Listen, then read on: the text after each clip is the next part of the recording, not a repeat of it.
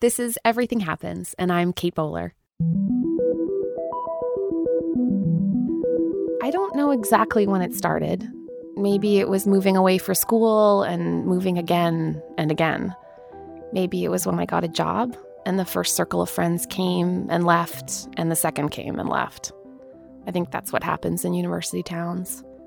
Or maybe it was when I got sick and I felt like I had invented the category of feeling isolated, which of course I didn't. I just felt that way. But I'd never said it out loud until last year. I'm lonely, I said to someone out of the blue. And I could tell immediately how pathetic it sounded, but it was true. I was lonely. I've only just begun to be more curious about loneliness and how it's more than just a feeling. Loneliness can affect anything from your psychological to your emotional to your physical well-being. So I went out looking for someone who understood this topic from the inside out. So I am so fortunate that my guest today is Dr. Vivek Murthy. Dr. Murthy served as the 19th Surgeon General of the United States, appointed by President Obama. His work on loneliness has drawn attention to our ways of being disconnected from one another, which has profound implications on health and happiness. Dr. Murthy, I'm so excited to be speaking with you today. Such a treat to be with you today, Kate. Thanks for having me on. Oh, my pleasure. I saw that you were born in England too, and we're almost the same age, so I like to think that we were somehow baby friends. How nice would that have been? Your parents were also immigrants, and then you all came to the United States. You couldn't have known what a big life you would have here, but I wonder if looking back, there are lessons you've drawn from your parents that have changed how you think about medicine. When I was a young child, I spent a lot of time in the medical office that my parents ran. My father trained as a family medicine doctor, and he provided primary care. Oh, wow. My mother was not formally trained in medicine, but we like to always say that she was a doctor nonetheless, because her capacity to build relationships with the patients in the clinic and to contribute to their healing was, I believe, just as important as what my father was doing in the clinic rooms. And together, they ran this beautiful medical practice. And as a child, I would spend time there on evenings and on weekends opening mail, filing papers. I didn't know much about what was happening from a science perspective. Yeah. But what I did understand was that people were coming in looking stressed and anxious, and they were leaving looking a little less worried, knowing that they had a partner in their healing process. Oh. One of the things that my mentors taught me in medical school is that we have to approach this sacred job that we have as doctors with a heavy dose of humility, recognizing that there are some things we are going to be able to fix. There are a lot of things that we won't be able to, but that it's not about fixing. Yeah. It's often about witnessing as well, about being partners in a healing process. I love that you use the word witness, because that's exactly right. To have someone stand alongside, to be able to help you tell the story of your life and then marshal your own resources to open you up. I just love that vision of this kind of partnership. It's really beautiful. There is something extraordinarily powerful about being seen by someone else. Yeah. Seen for who you truly are, appreciated for you in your authentic form. Yeah. And it has struck me with great sadness that many a time with the patients I've cared for, that as I've sat down and listened to them, I've come to realize that there isn't actually anybody else that they have to speak to or who they feel they can be themselves with, either because they don't have a family or perhaps they have lost the friendships they may have had earlier in life, or maybe they have people who love them, but the fear inside them does not allow them to open up. Yeah. And so I'm reminded, often in those circumstances that despite the culture in medicine, which sometimes can feel like it values knowledge and technical skill above everything else, that it is our ability to sit with someone, to listen with compassion, and to see them for who they are, that may be the greatest contribution and service that we can provide to them. Yeah. A friend told me recently, he said, to be loved is not enough. We have to both be loved and to be known. And when we are both loved and known, then we can be healed, and then we can truly flourish. Yeah, then we're talking. Yeah. When you were tapped to be America's doctor, You decided that you needed more on-the-ground experience to know what people were facing. I'd love to know what you learned. So I knew that this was an important moment, and I also Yeah. wanted to get started in the right way. And so we decided to do a listening tour and to spend a few months traveling to big cities and small towns all across the country. And my question to people was very simple. It was, how can I help? And I tried as much as possible just to sit back and listen to what they had to say. I still draw on the conversations I had during those months because they were so rich and they impressed upon me not just the kind of issues that people were dealing with, issues like addiction and mental illness and violence, but there was a spirit of cautious optimism. There was a desire to want to be hopeful. And what I was most inspired by was that there was a willingness, more often than not, to step up and to want to be a part of the solution to these problems, not just for one's own sake, but for one's community. That's the real treasure that we have in our country and in our communities, that willingness to take a risk and to be kind and compassionate, even if we don't fully understand who other people are. It's something I think we can't take for granted. That's, I think, who we are instinctually, but we're not always those people. And so part of, as I think about what we have to do as a country and as a planet to move forward, as much as structural solutions are important, I think it's actually those deeper spiritual solutions that I think matter even more. Yeah, returning to a place of agency. Yeah.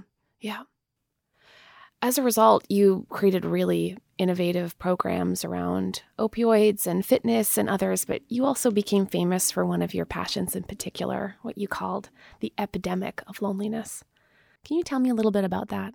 Like many issues, the issue of loneliness was one that I was educated on by the people that I met across the country. And not directly. It's not because they sat me down and said, okay, I want to talk about loneliness. Yeah. It was more so because in their stories, whether it was stories of addiction or abuse or stories of struggling with violence in their communities or worrying about their children, in those stories, often behind the scenes, were stories of loneliness and experiences of deeper emotional pain.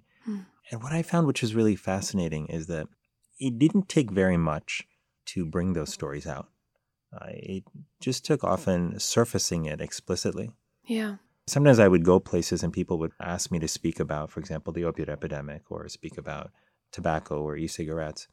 And I might, in a 1 hour long discussion, I might spend like 2 minutes mentioning something about loneliness. But afterward, it was all people wanted to talk about. Yeah. This would happen with mayors. It would happen with people in communities. It would happen with all kinds of folks. And so it was just another signal to me that there's something deeper happening. Can you give me a sense of the scope of the problem?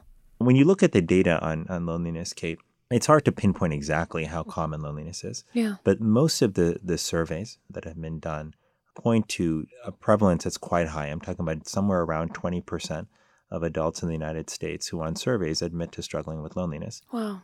20% of adults is a massive number. That's far more than the number of adults who have diabetes, for example, in the United States. It's far more than the number of adults who smoke in the United States. And this is just a number of people who admit to struggling with loneliness. There are far many more, I believe, who are likely dealing with loneliness but don't feel comfortable admitting it. And what also impressed me is why this matters. Loneliness is more than just a bad feeling from time to time. But when we feel lonely often, it has an impact on our health and on how we show up in the world. So people who struggle with loneliness live shorter lives, and the amount by which their life is shortened is about the same as the amount by which smoking 15 cigarettes a day shortens your life. It's greater than the impact of obesity or not exercising. And so it's hard to escape the fact that loneliness is an important issue when you recognize how common it is, how consequential it is to our health, and lastly, how much it matters to issues unrelated to health as well. Like people who struggle with loneliness in the workplace are less engaged, and that has the potential to impact their productivity and their creativity. Kids who struggle with loneliness, and there are sadly many, also are more likely to end up having complications in terms of substance use disorders, in terms of behavioral disturbances. They often don't do as well in school. Yeah. But what I realized was that at the root of many of these issues were threads leading back to loneliness and to our social connection, and to the fact that social connection is powerful, it's healing, it's the foundation on which we build our ability to collaborate, to communicate, to support and help each other. And when we lack that, Yeah. when we struggle with loneliness, then we build everything else on a shaky foundation. Yeah. This is a deeply individualistic society. And as a historian, I know that the decline of participation in civic organizations since the 1970s has only exacerbated it. What kind of ideas do you see fueling this crisis? That's a good question, Kate. There's no single reason that we're struggling with loneliness, but I think it's a confluence of factors. And it's worth also saying that loneliness is not a new phenomenon. It didn't just crop up 20, Sure. 30 years ago. People have been struggling with loneliness for generations and generations. But there are, I believe, some different forces in the modern world that are contributing to it. One of those is that we're more mobile than we have ever been. And while that's wonderful in many ways, it also means that we move for work and we leave communities that we know behind. Yeah. The other factor that's important here, I think, is technology. And I'm not a believer that technology should be banned or we should somehow go back to a pre-cell phone, pre-digital age. But I do think that how we use technology matters. Yeah. And we see great examples of how technology can be used to augment connection. Yeah. Like when I, for example, used social media years ago to find old friends from graduate school that I loved dearly but had lost touch with, and then was able to find them and reconnect with them in person and now have a great friendship with them. To me, that was a wonderful use, of technology and social media. But more often than not, I fear the way that we are using technology, whether it's social media or whether it's our phones, is we're using it in ways that dilute the quality of our interactions with people and that often substitute lower quality online relationships for what used to be higher quality offline relationships. Yeah. The truth is we only have 24 hours in a day. And if we're spending a good chunk of that interacting with people online instead of in person, that has consequences for the quality of our connection. Yeah, I have mixed feelings about that too. The cancer community online has really opened me up to all kinds of ways that social media creates, some pretty intense opportunities, especially for people who have mobility issues or they're immunocompromised or they've got like a really, really specific illness and they want like a message board and, some folks that they can connect with. It's why we're having this conversation. It's made me so much less lonely in some ways. Mm-hmm. But on the other hand, everything you're describing about like too many weak ties, like too much mobility, too much everything, I really feel that. It feels harder and harder to make like durable connections. It does. It feels somehow that we are living more on the surface and that the strength of our roots has dissipated to some degree. Yeah. I do think that online communities can be very helpful to us. But like anything else, Kate, it's where we draw our boundaries that ultimately determine whether technology is helpful or harmful. Yeah. Using technology to connect us, in ways that can help us be heard, but also that can translate to offline connection can be really powerful. But when we find that we're spending more and more of our time living, online, when we, for example, don't go out on a Friday night because we don't have anyone to spend time with, and we think, well, let me go on Facebook and just look at my friends' posts and then I'll feel connected to them. That rarely works. Yeah. And social media, unfortunately, what happens is we often end up comparing our average days with other people's best days. Yes, that's exactly right. We often end up coming up short. Horrible and true way to put it. I don't know why, but that it took me so long to admit that I have had my own struggles with loneliness. It felt a little bit like admitting to being unpopular. I don't know what it is. Why do you think it's so hard to talk about this topic? Gosh, I think you put it so well, Kate. I think that is the fear, right? If we say we're lonely, it means that we're not likable. Yeah. It means, God forbid, that we're not lovable. Yeah. And that we're not popular. And especially, we tend to think of popularity as something that like kids worry about. But the truth is, like throughout our lives, all of us, to some extent are worried about whether people like us. Is there a gender component to this? I do think there are different cultural influences, I think, that lead men and women to experience loneliness somewhat differently. Yeah. One of the things I found with men, for example, is that men often feel that their sense of masculinity is tied up in being independent and in not needing anyone. And it's not that they just pluck that out of the air. That's what society tells us. Totally. Being a man is about. It's about being stoic, not being emotional. It's about not letting anyone get to us. It's about not showing that we're vulnerable in any way. And Yeah. it's about showing that we don't need anyone, that we can be self-sufficient. That's And the goal. I think that is both inaccurate in terms of how human beings function. And I think it is also harmful to think about our roles and to think about masculinity in that way. Yeah. Because the truth is that we are not self-sufficient. No. We evolved to be interdependent beings.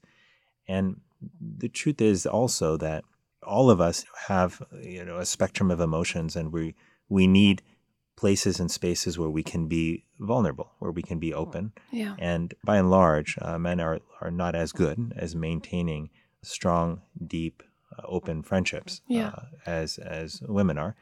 The only place, in sort of the conventional modern world for a guy to do that in an acceptable way, to be vulnerable, is with their spouse. I totally love cheesy Christian jokes. And there's this one I read the other day that said, nobody talks about Jesus' miracle of having 12 close friends in his 30s. And I thought that was oh my God, I love that. Totally hilarious. Because I found that too with guys with young kids, is in times of sort of episodic isolation that people can feel even lonelier than they expected to. That's true. That's certainly true. And the thing is, I went to a physical therapist some time ago because I had some sort of injury in my knee. And I remember he said, strength is the padding that you need in life. It makes you less susceptible to injury.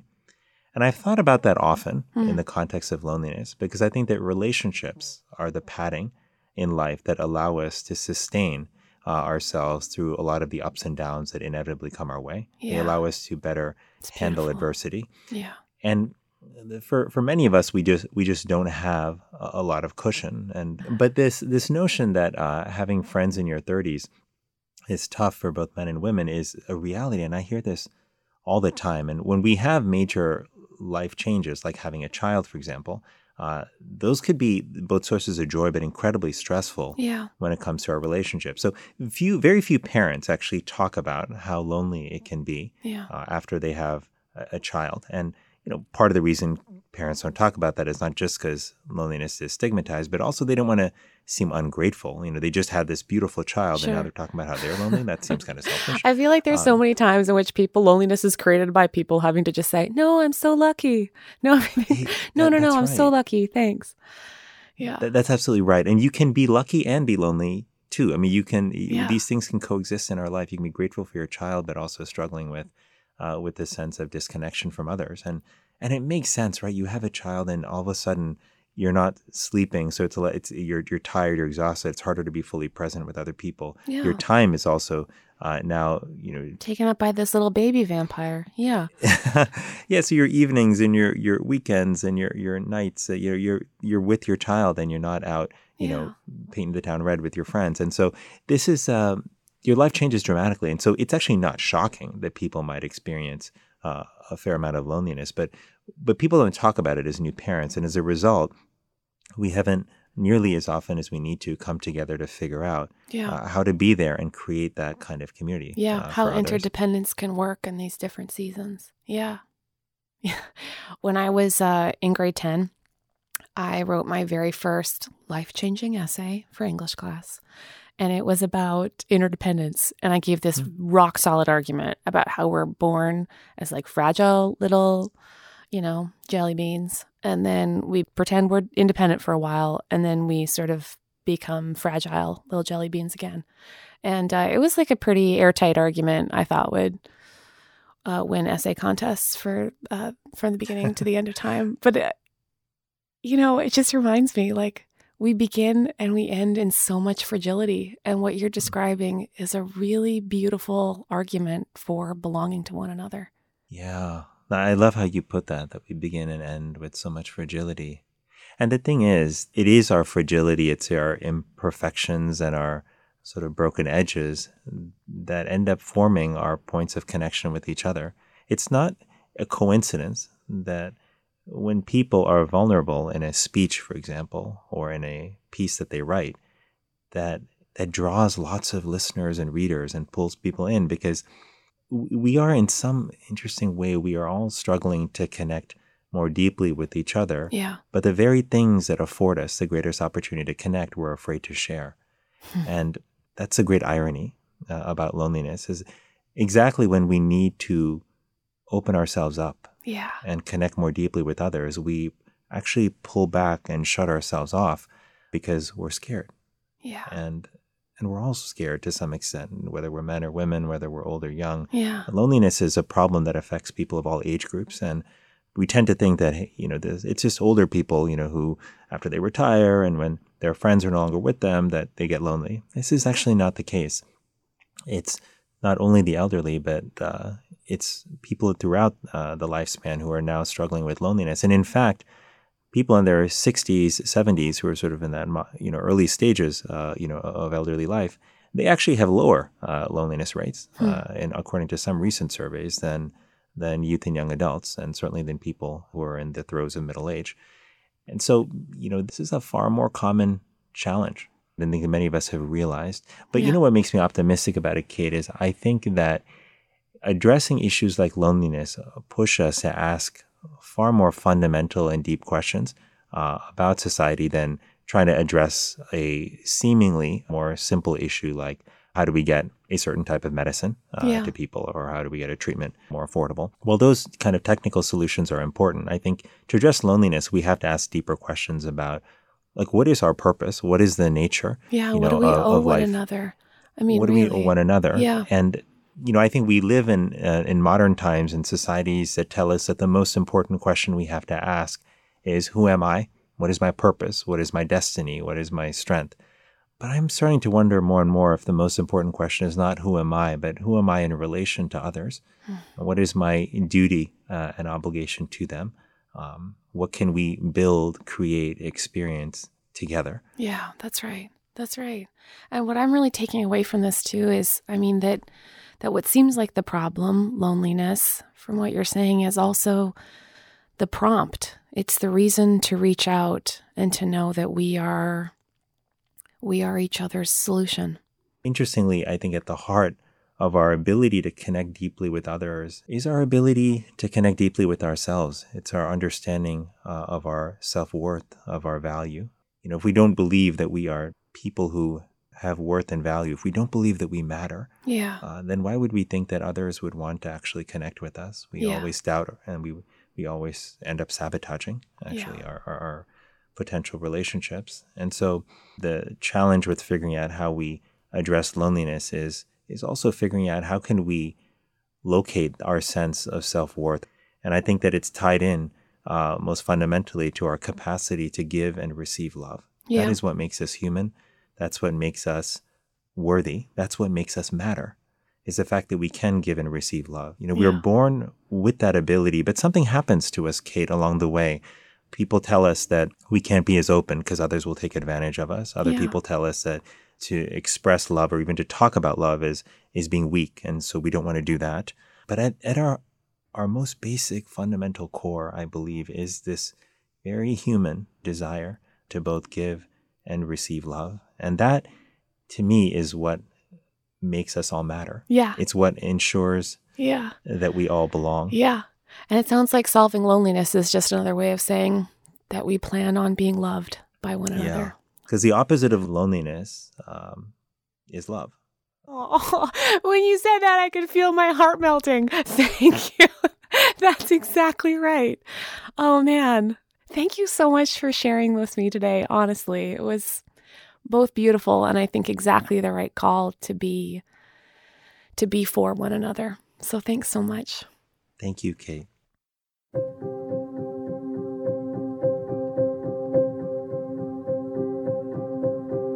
A friend of mine had a baby last month.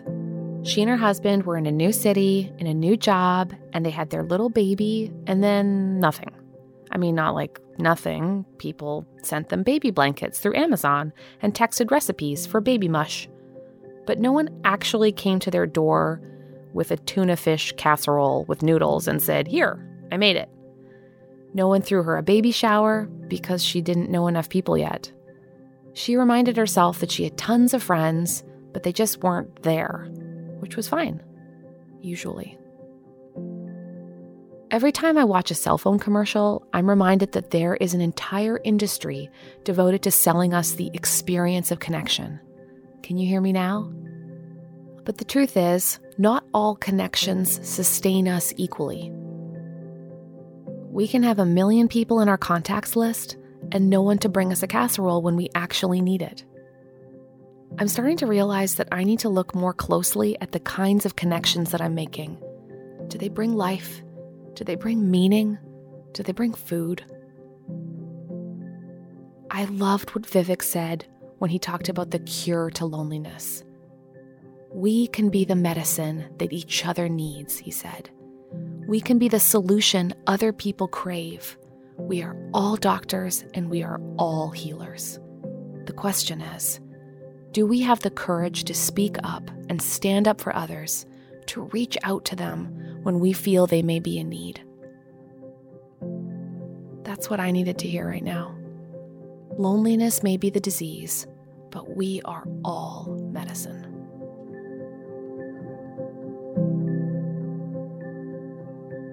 This episode was made possible because of the generosity of the John Templeton Foundation, the Issachar Fund, the Lilly Endowment, North Carolina Public Radio WUNC, Faith and Leadership, an online learning resource, and Duke Divinity School. Not to mention my team, Beverly Abel, Jessica Ritchie, and Be the Change Revolutions. Let's be friends. You can find me online at Kate C. Bowler or at katebowler.com. And it would mean so much if you left a review on Apple Podcasts. This is Everything Happens with me, Kate Bowler.